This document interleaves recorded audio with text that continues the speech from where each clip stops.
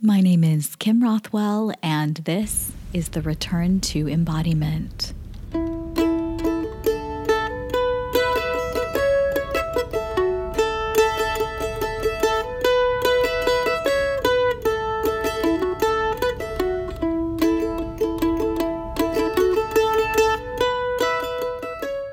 I am here with Rosey Puloka.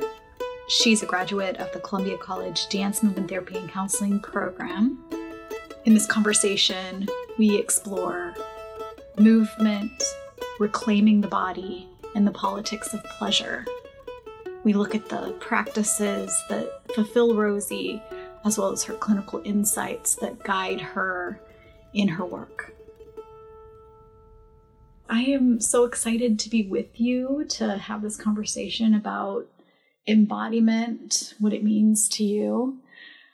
Can we maybe start with the question, what is embodiment, or how is embodiment to you? Two people come to mind. First, a peer of mine in my cohort, Sarah Broussard, who did her whole thesis on embodiment, and that yielded some really rich work.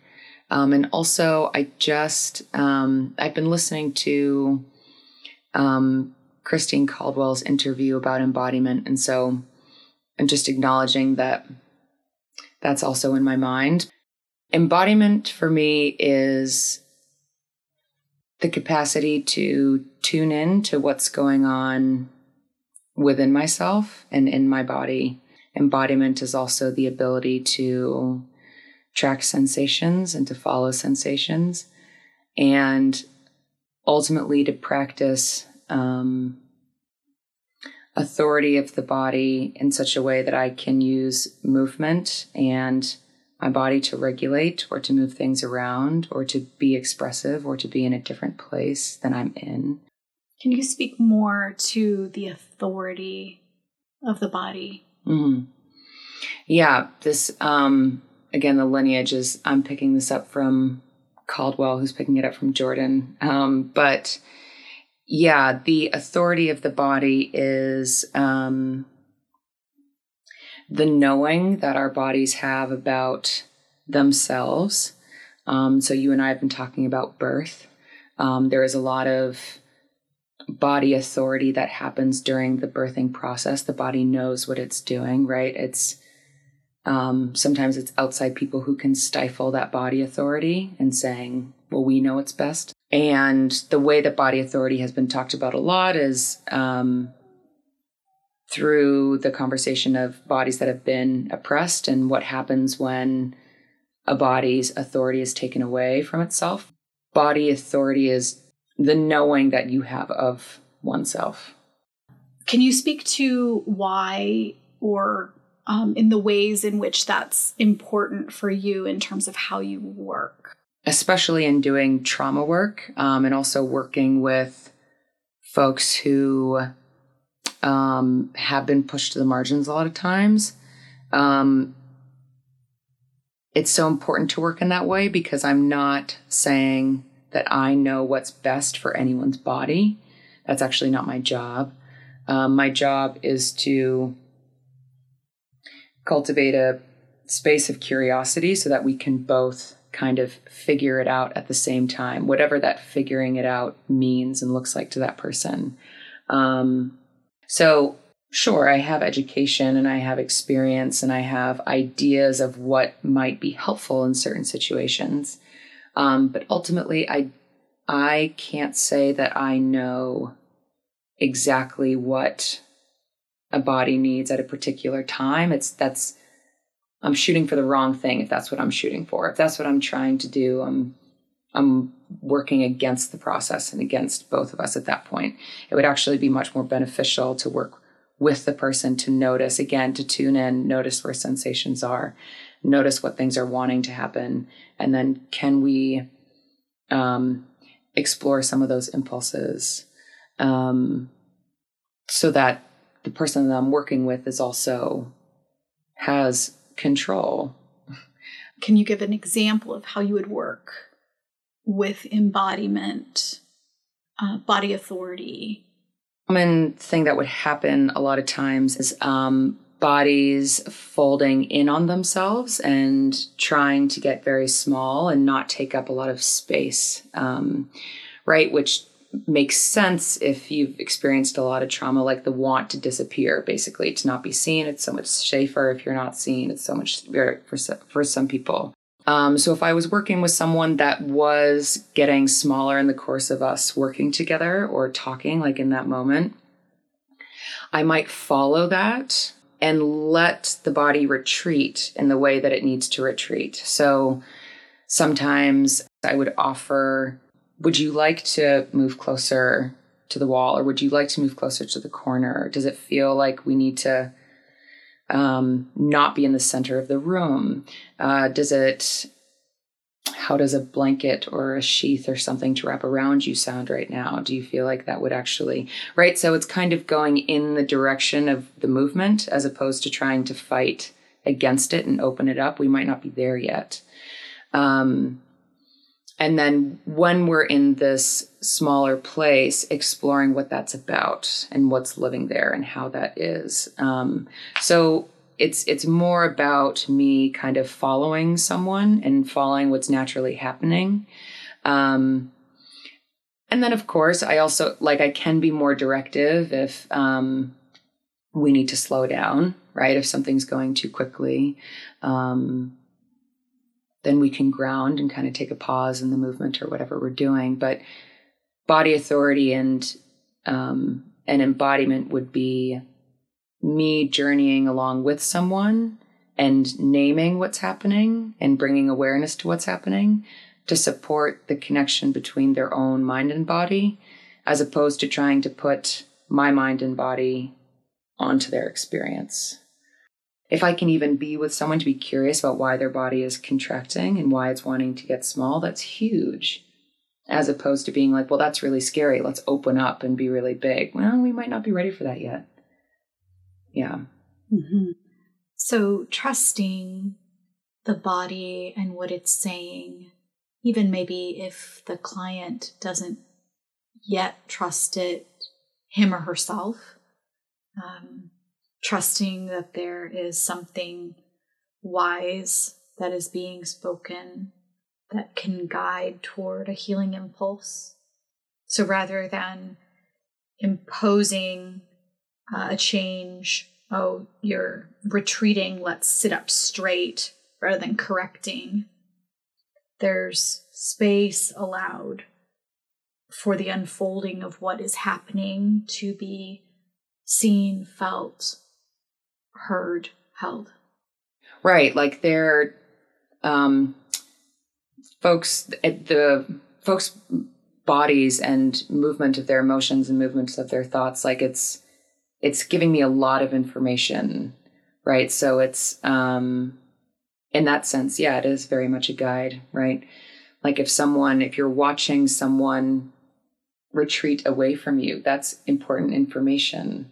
So instead of being like, this is something that needs to be fixed, what is this communicating to me? How can I be curious about this? And how can I see this as potentially something that's playing out that might be very important for that person to play out in that moment? Yeah. Mm-hmm.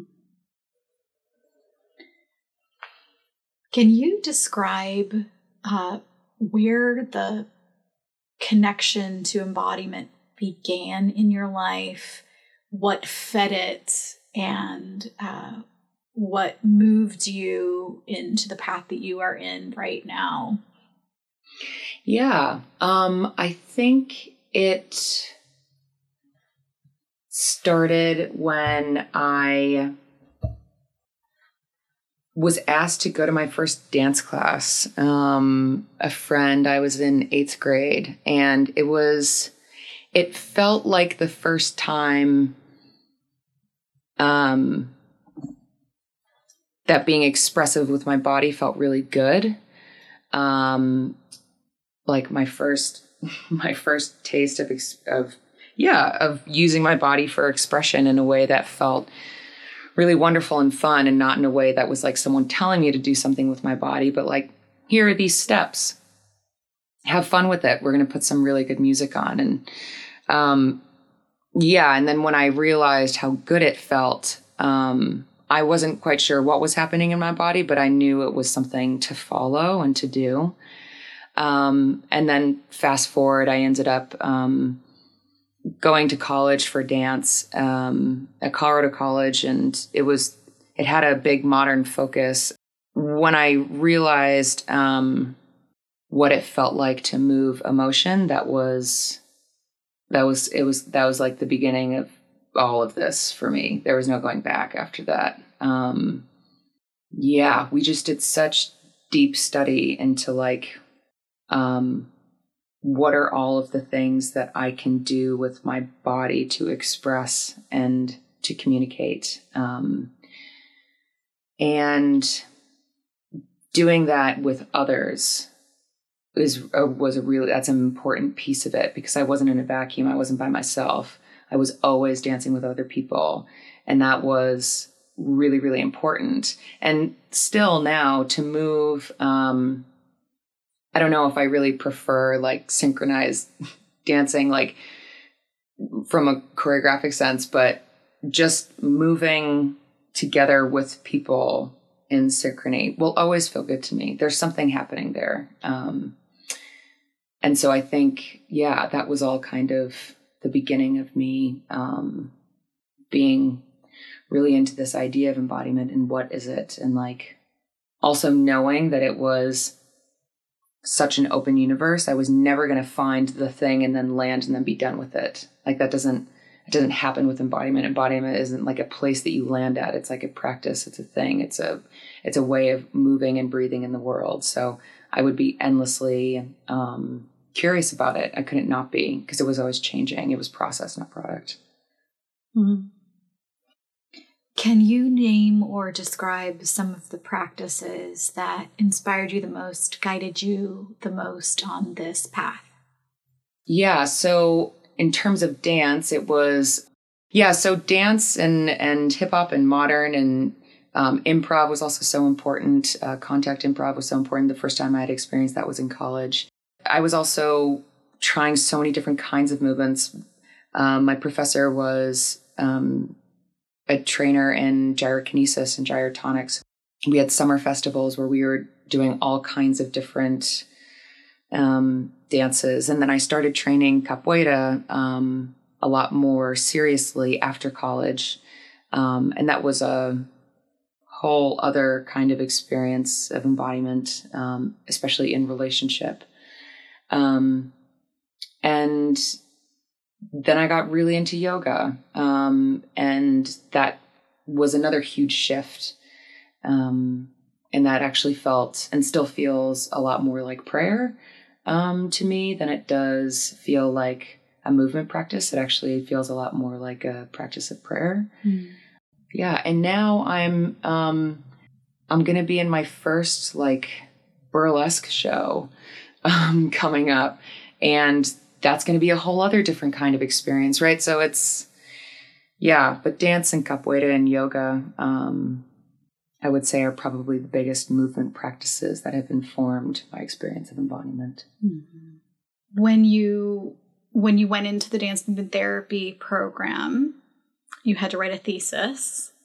Could you talk about how your thesis, the topic of your thesis, what drew you to it, and how that relates to being embodied and embodiment? Yeah. So that's probably a really huge question, considering it was a long thesis. Yes, it is, but it's okay. My thesis was on belonging. And I came to it because as a biracial person who's also racially ambiguous and never grew up around people besides my siblings who occupied the same racial ethnic spaces that I did, I felt kind of lost a lot, and not ever really knowing where I was supposed to be. Like, where is home? Where is home? Like, what does that feel like? And who are those people? And so I searched for myself in so many different places. I think probably just trying to search for that exhale, that yield that you feel when you're just like, okay, everything is right. And I'm home now and I know where I am and I know where I'm supposed to be. So I was working out a lot of different parts of my identity. I also discovered my own queerness in grad school, and that was also a huge transitional space, and trying to find myself as someone who was older, kind of coming out. What does that mean, and what does that look like? And that was hard to find home in also, because all of my queer friends had been out for years and years and years at that point. Coming out later in life is a different experience, even though I was only in my 30s, but still. So yeah, it was about belonging, and embodiment is all over that, right? Because I experience my when I'm connecting to my race, that brings up different sensations and impulses in my body, in the same way that thinking about my sexuality brings up different impulses and sensations in my body. And what does it mean to be someone who also passes in a lot of different spaces? And what is the experience of passing with embodiment? So was there, was the finding home connected to a sense of, you said yielding in the body? Was it is home an embodied phenomenon? Is belonging an embodied phenomenon? Mm-hmm.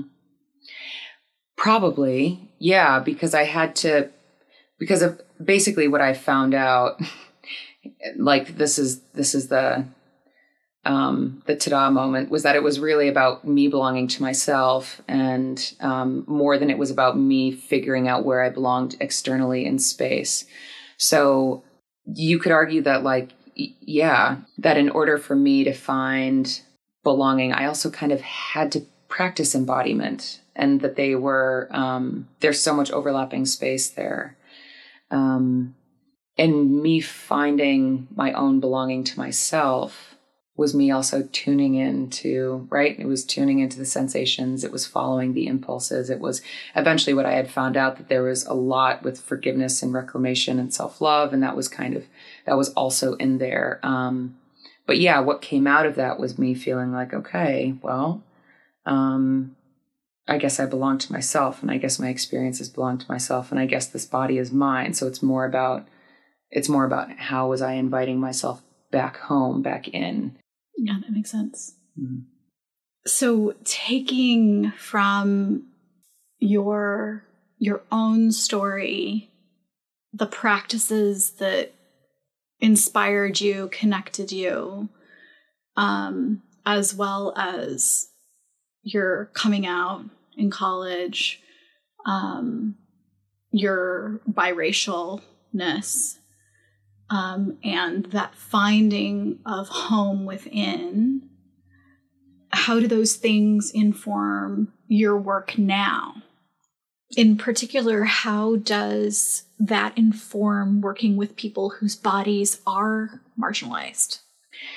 Yeah. So I absolutely had to have done my own work before doing this work with other people. I would hope any counselor, any dance movement therapist, any person who's in this kind of work would know that, like, you have to do that work with self in order to do work with other.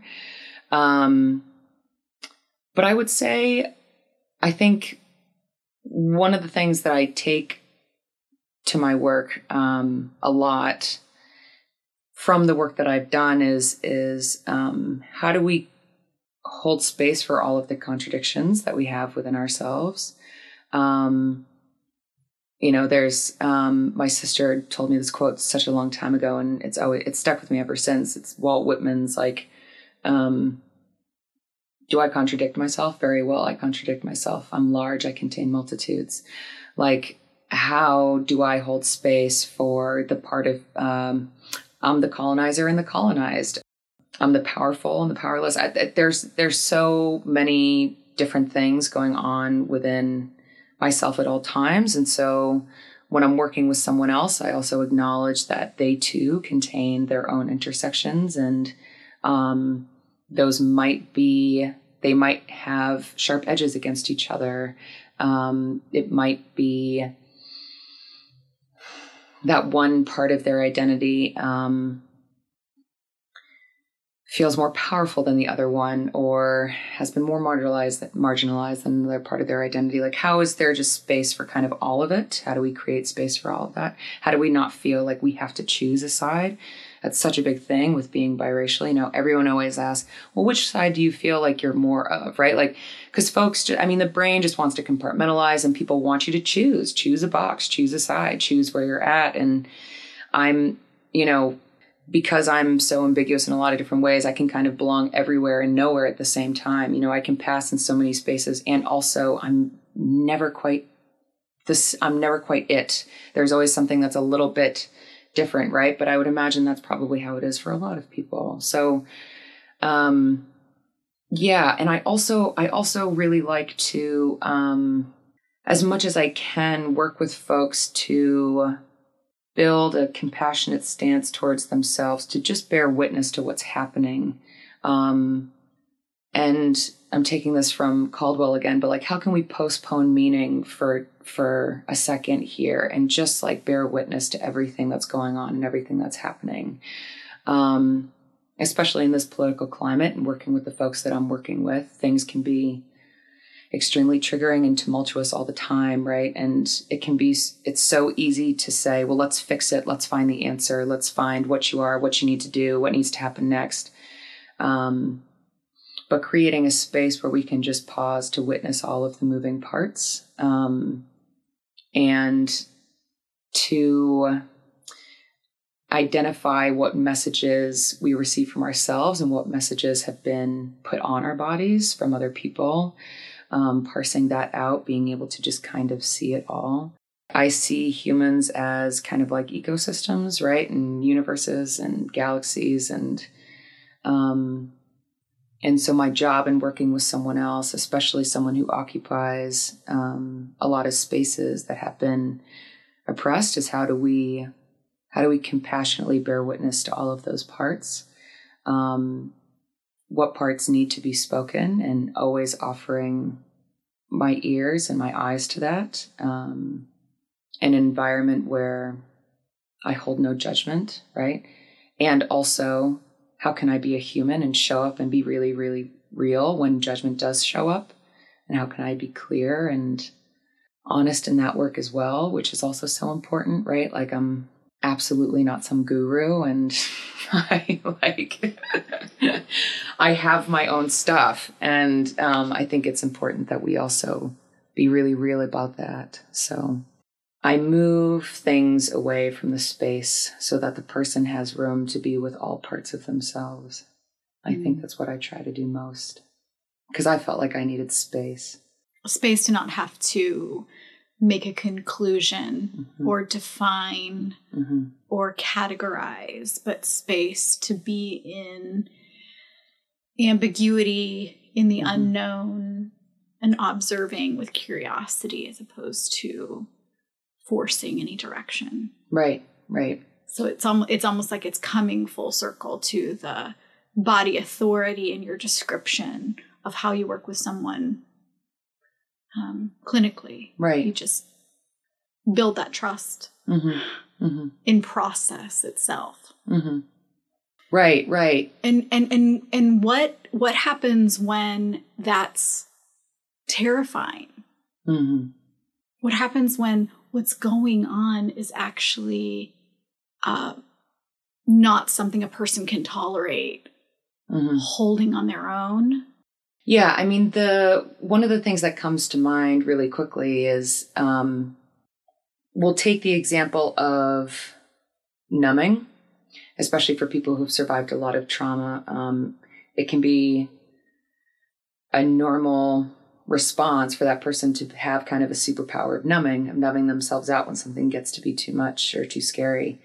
And again, it can be really easy as a therapist to say, that's a bad way of dealing with things. Don't numb anymore, right? Like, it would be so easy to say that. I actually tell folks, listen, your strategic ways of coping have kept you alive until this point. So let's honor those strategic ways of coping, no matter what they are. So when something gets to be too much in the moment, I have worked with people that are like, remember, you have that superpower of numbing. We're just going to get really good at knowing how to dial that down in increments and how to dial it back up when you need it. Because the truth is that a lot of people are also going back to really unsafe spaces. And what does my responsibility look like if I were to completely open them up and now they're raw and now they have to go back to, right? Like, that's not completely vulnerable and open in a space that is unsafe. Right. That cannot tolerate that. Right. Right. That wouldn't be, that wouldn't be great judgment on my part. Right. So, like, what are the strategic coping skills that are already alive and exist in that person? How can we name them and be very clear about what they are and what purposes they serve and when they use these strategic coping skills? That's one piece. And then over time, of course, we work to, okay, what other options do we have as opposed to numbing? Or how does numbing start to shift itself so that it's more of a containment than it is a numbing, right? So all of that work can be done, and that's one piece. Another piece that I think is really important to mention is that I use humor a lot. Humor is really important to me, and I use a lot of humor in trauma work. And when I say that, I think some people get the idea that, like, I'm making fun of the trauma or that it's, and that's not necessarily the case unless that's supportive to somebody to laugh at it. But trauma is already scary. And a lot of people live in bodies that are terrorized by other people every day and all the time. And that's already scary. So I don't need to make anything any more scary by myself getting really dark in the moment, right? Like, I don't need to collude with the trauma. I don't need to collude with the fear. And so humor is one of the things that keeps my spine strong and keeps my belly intact and soft and also engaged. And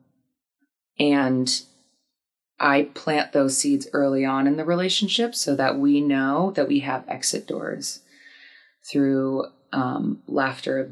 Yeah. So what is it that that the humor does? What does it do to the moment where trauma is present? I have a perfect example for this, actually. We were in a trauma group, and someone had gotten really dysregulated and started to dissociate. And I had a relationship with this person, and so I knew that movement was actually really helpful. So I guided us to put our feet on the ground and to start to extend our arms forward until our elbows were straight and say my space, and go to the sides and say my space, press up, say my space, press down, say my space. And this actually wasn't my use of humor. This was the person's. But the next time we extended our arms forward with our fingers spread, she actually chimed in and said Facebook and made a joke between MySpace and Facebook. And everyone in the room just started cracking up laughing. And it interrupted the fear cycle. It interrupted because we were grounding, but the tension was also still there. It was still potent. You could still feel it. And when this person made that joke, people's bellies were engaging with the laughter, with the contractions. There's some buoyancy to it. There's some vibration. Yeah, there's some vibration to it. And it was the best intervention that could have happened. And it came from someone else, and then the whole room broke. And after we were processing it, and someone very kindly said, Rosey, you were doing a great job and that was fine. But honestly, what helped me was the laughing. And I was like, no, I know. Yes, absolutely, absolutely. And that's the beauty of groups, because as the facilitator, I couldn't say that. It was one of the members who had to crack a joke in order for it to dissipate. There was some kind of an impulse towards interruption, towards disrupting the tension. That was a healing impulse. Yeah.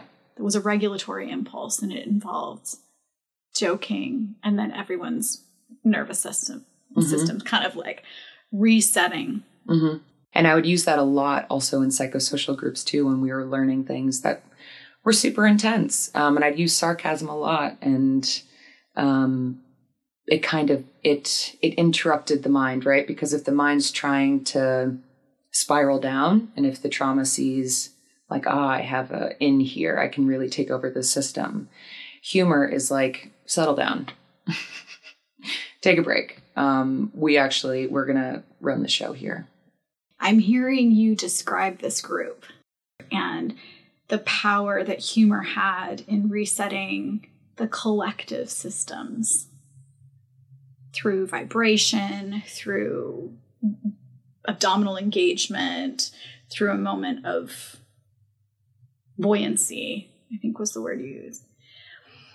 And so I'm curious as to what is happening to embodiment in the space that is the downward spiral that you've described. What is happening in terms of the connection to the ecosystem that is me, and how do you as the clinician know it? I'm going to be referencing folks that have experienced a lot of developmental trauma, and I've now met them a little bit later in life. Developmental trauma and complex trauma, just meaning that the trauma was pervasive and chronic and happened at developmentally vulnerable times in a person's life. But what happens essentially is that the body shapes around the traumatic experience. And so for some, the trauma was additive. For some, it was subtractive. For some, it was emotional and physical or sexual, financial, spiritual abuse. For some, it was neglect and the withholding of love, the withholding of presence, the withholding of, touch, touch that is wanted and feels good and is healthy and all that. And so bodies that have experienced that shape around that experience. And then what that looks like in the body can show up in any number of different ways. It can show up in increased tension. It can show up in body pain, numbing, nervous systems that are hijacked and moving really quickly. You know, we talk a lot about fight, flight, freeze. We don't talk as much about collapse and please. You know, how do you please your way out of a situation in order to survive it? And how does that become an embodied practice for someone's survival? And what does that look like? So if we were to say that embodiment is the ability to tune in and to connect, trauma probably hates embodiment, right? Like trauma wants disconnection. Trauma wants darkness. It wants isolation. Because if it wants to continue to live in a system, in a body system, then it doesn't want any of that stuff. It wants things to remain severed, right? It wants the narrative to stay severed from the emotions. It wants the person to stay severed from their relationships and from their safety. It wants the brain to stay severed from the body. So I think for a lot of people, it's kind of learning how to walk again. Especially for folks who have been on the planet for 20, 30, 40, 50 years. What is it like to put my feet on grass and try and see what that feels like again? Can I tune in to what my body is sensing without getting thrown out of my window of tolerance, right? Because there can also be so much sensitivity to light, touch, sound, all of that. Sometimes it's a hyper awareness of I can feel every sensation and it's too much. So therapeutic work, dance movement therapy, working with trauma is taking a practice of embodiment one step at a time titrating, going back and forth in between doing the work and returning to safe space, whatever that safe space is for someone. Because for a lot of folks, the safe space is the numb space. How do we recognize that and allow that to still be a safe space, right? Okay, got it. You needed to numb. Cool. And here we are. So yeah, it's interrupting patterns and building new pathways and building new patterns. And it's also about, if possible and when possible, how do you bring the somatic memories of strength to integrate with the somatic memories of powerlessness, vulnerability, shock, pain, all of that stuff. It's kind of like, how do we resource the strong ones in the body right now to kind of come up and support us and help us in this moment? Because a lot of folks who have experienced pervasive trauma have also one or two memories of when they felt strong, competent, in trust, powerful, right? Like, so how do we access and resource those and start to integrate and bring them back in? How is body authority in that work? Yeah, I see body authority in that work a lot with pacing. And the body will communicate when something is going too quickly and when something needs to slow down. It's our job to be able to read that well. So body authority I think has a lot to do with pacing and a lot to do with when it's ready to go to the next thing. Sure, it would be wonderful to get someone to the space of being able to extend their arms out and take up space and open up their heart area. And sure, that sounds wonderful.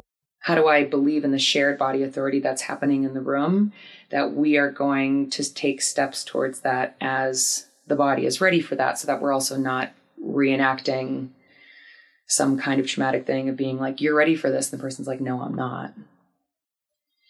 So I see body authority a lot with pacing in this context. And giving control to the client, to the person who's doing the work in terms of when and how they're ready to go. Right.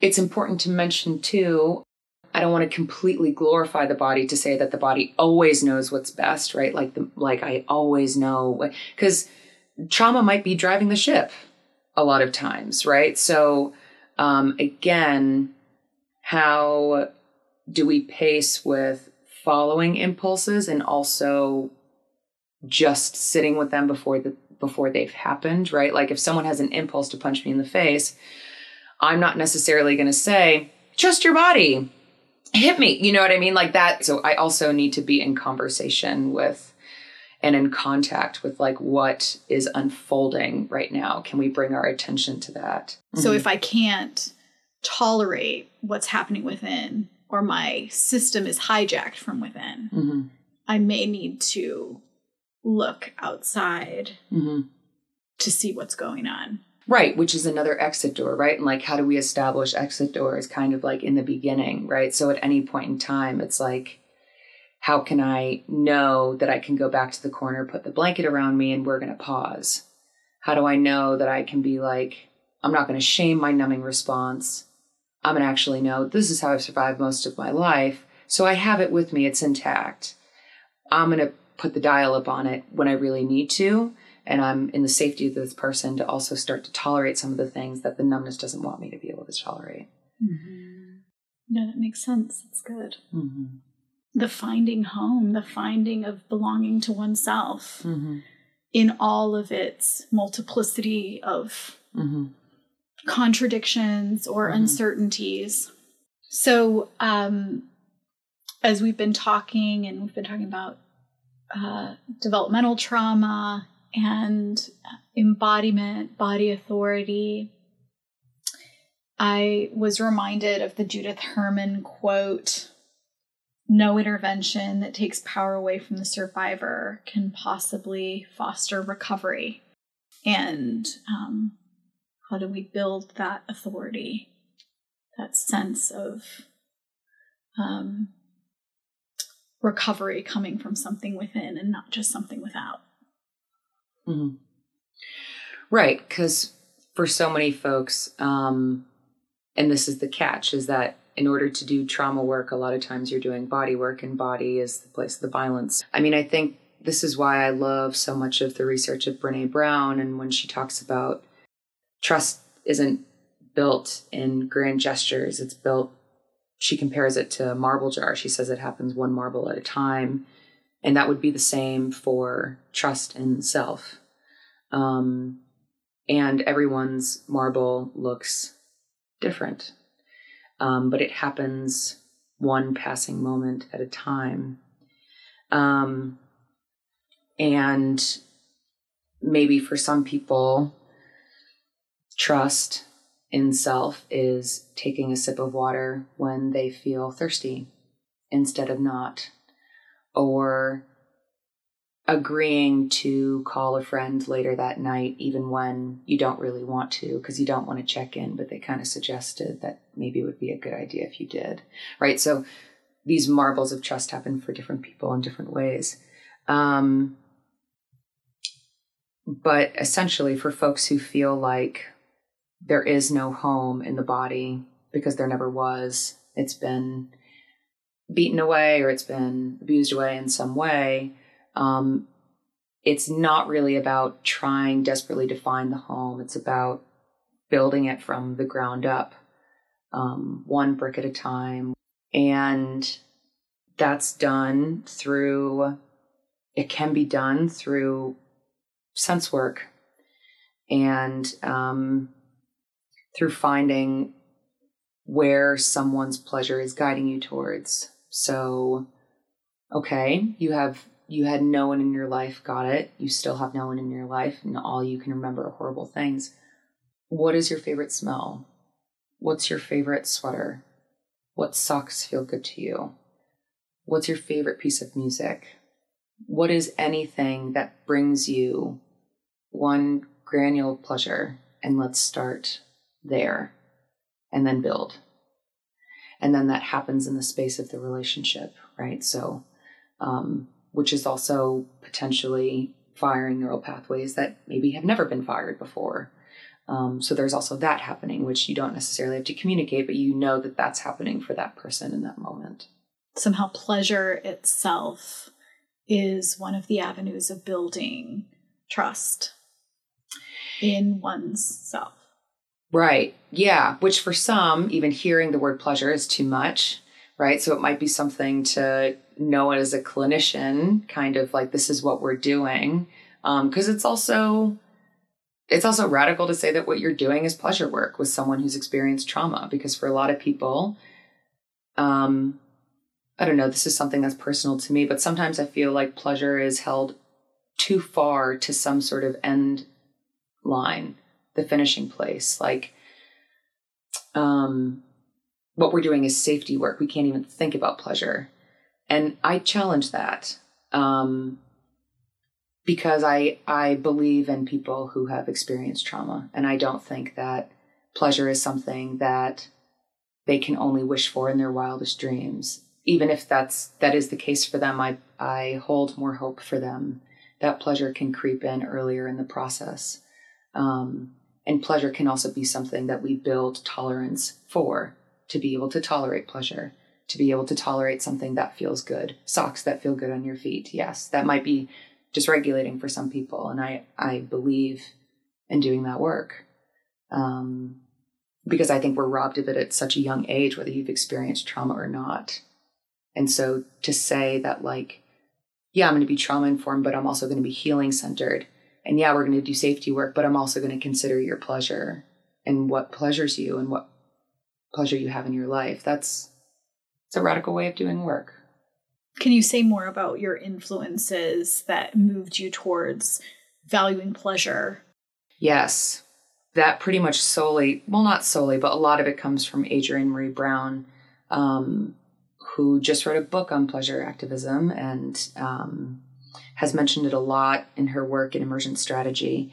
And she's also very clear about the people who inspire her, including Octavia Butler and Audre Lorde, who has made the invitation to use the erotic as power, and Tony Bambara, who said, let's make the revolution irresistible. Pretty much the Black feminist movement has centered pleasure as a source of power and transformation and reclamation. And so I'm very inspired by all of that. And though they're not talking about it in the clinical realm, it applies. And how would you connect that with this idea of embodiment? How is pleasure in relation to embodiment? Yeah, well, the first thing that comes to mind is how common it is for people's pleasure, embodiment of pleasure, to be stifled or cut off or shamed or,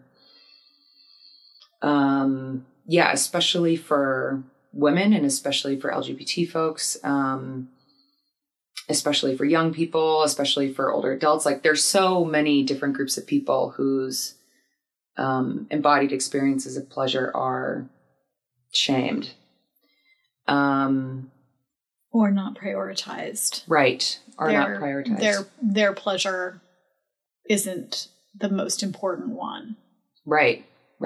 Their Yes. comfort is not as important as other people's. Right.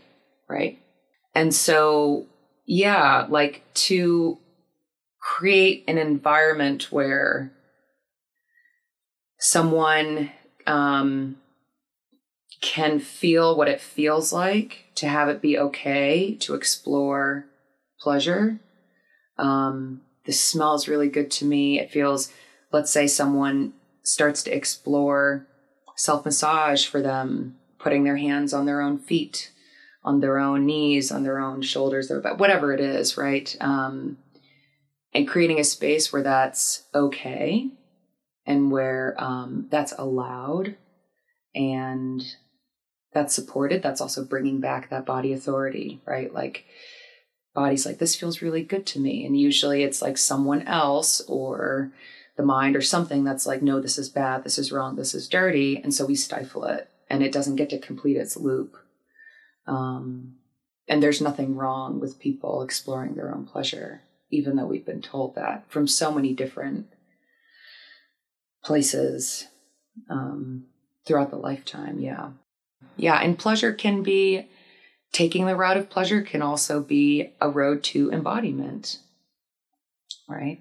I keep on mentioning the feet, but like, my sister just had a baby and she had slippers that she wore that made her feet feel good. That's great, right? So starting from the floor up, and working with body parts that also feel the safest in the moment. And a lot of times hands and feet can feel safe because they're furthest away from vital organs. And, but yeah, exploring pleasure. What makes your feet feel good? That's pleasure work. Yeah. And then how does that support processes that are a part of embodiment, which is tuning in, noticing sensations, following impulses. Oh, well, now I want to put my feet, and now I want to take them out of the socks. They're too hot now. Okay, that's great awareness. Wonderful. Let's have them be free now. Now I want to put my feet on the ground. Okay, let's do that. Let's put our feet on the ground. Right, so that's all in support of body authority and all in support of embodiment. Perhaps for some people, just one body part at a time or one area at a time. And it seems like that has a lot of implication for sexuality as well. Interpersonal pleasure and communication around pleasure and permission to experience pleasure and have someone else hold space for that. Yeah, I have to. There's no reason why I should plug this book, but I have to right now. It's called Healing Sex by Stacey K. Haynes. And so much of it is about what you just mentioned. And this topic also of like, how do I intrapersonally and interpersonally experience pleasure as it relates to intimacy and sexuality in a way that feels well-paced for me, in a way that feels consensual, in a way that feels healthy, in a way that feels like I have control. And it's not just someone dictating what I should be doing or following cues in my mind that were planted from other people outside of me shaming me a long time ago. So that there is consent, so that there's actually a tracking with one's own sense of pleasure as guiding, as opposed to obligation or coercion or freezing or... Right. You have to wonder what the relationship is between where young people are at now, and kind of like starting to explore sexual intimacy with other people. What's the relationship between that and also the stifling that happens very young, right? So like if I was taught that like exploring my own body was a not okay thing, that it was dirty, that it was punishable, that it was whatever, then no one should be surprised if I have no idea how to communicate and consent later on in life when I haven't really explored what feels good yet. I might not know what feels good yet. And I might be exploring that in the moment with someone else who may or may not care about my pleasure and who may or may not be connected to their own and who may or may not might not know what consent is. And so, yeah, I mean, I think I would love to see what sexual intimacy looks like in places where people aren't shamed to touch themselves and explore pleasure as it naturally happens in development. And going along with the embodiment piece with pleasure, is there disembodied sexuality? And how is that in the conversation as well? Yeah, I mean, I think for a lot of folks, I wouldn't be surprised if there are a lot of people who have disembodied sex all the time, especially if someone has experienced a lot of trauma, right? It's normal to dissociate when you're trying to please someone else or trying to do what you think is quote unquote normal or trying to do what you think is quote unquote healthy. I think there are plenty of people who probably leave their bodies because for whatever reason, it might not feel safe enough or be comfortable enough to say, hey, I noticed that I'm shutting down. Maybe I should stop doing this thing. Or maybe let's press pause. And there might be other things that feel pleasurable about that. So for some folks, it might be really important to be able to say, yes, I have sex. That might be, how should I say this? It might be pleasurable to that person to be able to claim that, let's say like in social networks or in friends or to themselves. And yet there might also be a piece of it that is disembodied because it might just be too much. Who knows what that person's history is. So yeah, pleasure, I think it's complex. I think it's layered and I think each person would probably have a really different experience of those things. How beautiful it could be to ground sexuality in body authority and simple moments that give permission for pleasure and for consent and for pause and for stepping back in the developing of trust sexually. Mm-hmm. Right. I think a lot of folks, certain communities have that kind of verbal consent built into them, and a lot of them don't. And so a lot of folks are trying to figure it out as they go. And again, the step-by-step to that is like, there's a sensation happening. I notice it. I speak it. And all of that is happening in, hey, can we pause? All of those things just happened in that. And so if we're not noticing first, if we're not tuning in first, if we're not like dropping in and dropping down first, then how can we expect to get to the, hey, can we pause? Right. So it all comes back to like, how can I find the spaces to practice tuning in, dropping in, connecting to what is this sensation? What is going on here? And then how do I find the voice to speak that? This feels good. Keep going. Can we pause? Can we stop altogether? Right. I'm out. Right. Yeah. I'm gonna definitely want my children to have that phrase as well. Yeah. I'm out. Yeah. Right. Which, again, how can people practice saying that and not have any repercussions? Right. So that, right, like how can we also be the people that folks can say, no, you're done and I'm leaving. And how can on the inside we go, okay, yay, you spoke up for your, you know what I mean? But I mean, sometimes there's a lot of other stuff going on when people say that, but how do you also support someone in finding their voice and saying, this doesn't feel good, I'm stopping? Yes. And that reminds me of the clinical space. Right. Yeah, that's what I mean. Right. Resistance, right? Like that's what it is. Something about this is too much for me. Mm-hmm. And I'm used to people making me do things I don't want to do. Mm-hmm. And I think you're going to do the same thing. Mm-hmm. You don't have to.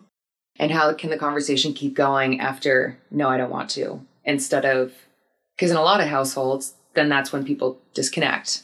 Or get hit. Right. Mm-hmm. So now there's like a hard termination and then there's no more talking about it. So like, how can that be the beginning of the conversation as opposed to the end of it? Great. Now we have something to talk about. Mm-hmm. You really don't want to do this. You know something. Right. You have some embodied knowledge. Can you tell me about that? Mm-hmm. How do you know that you don't want to do this? What tells you? Right. Yeah, it's all grist for the mill, whether it feels pleasurable or not. It's all valuable to notice and to tune into and to speak to practice speaking to in safety. Yeah. And for your future, what are you dreaming? What are you looking toward? I'm dreaming so many things. I'm really interested in the work that's happening with trauma using psychedelic psychotherapy with the MAPS program. I really wonder if anyone's asking Indigenous folks who are still using earth medicine, what their opinion is, and what words of advice they have. I'm also really interested in continuing to bridge pleasure activism and clinical trauma work. And I'm also interested in creating spaces with my sister and what that looks like in terms of creating spaces where people can show up and land. If we put all our labor into fighting what we don't like, we will learn to love the fight and have only longing for our vision. And who said that?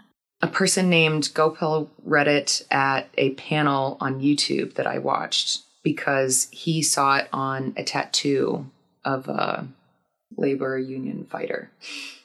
And what was it that you loved about that quote? That there's hope in it for me, and that the exhaustion and the burnout might also be connected to me loving the fight a little too much and forgetting to also love my vision. Dreaming is pleasureful.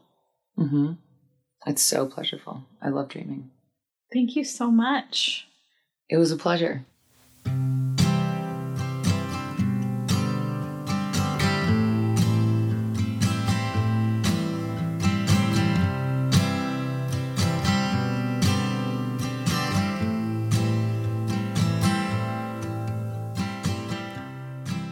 Thank you to Rosey Puloka for driving all the way out to my house and being my very first interview for this podcast.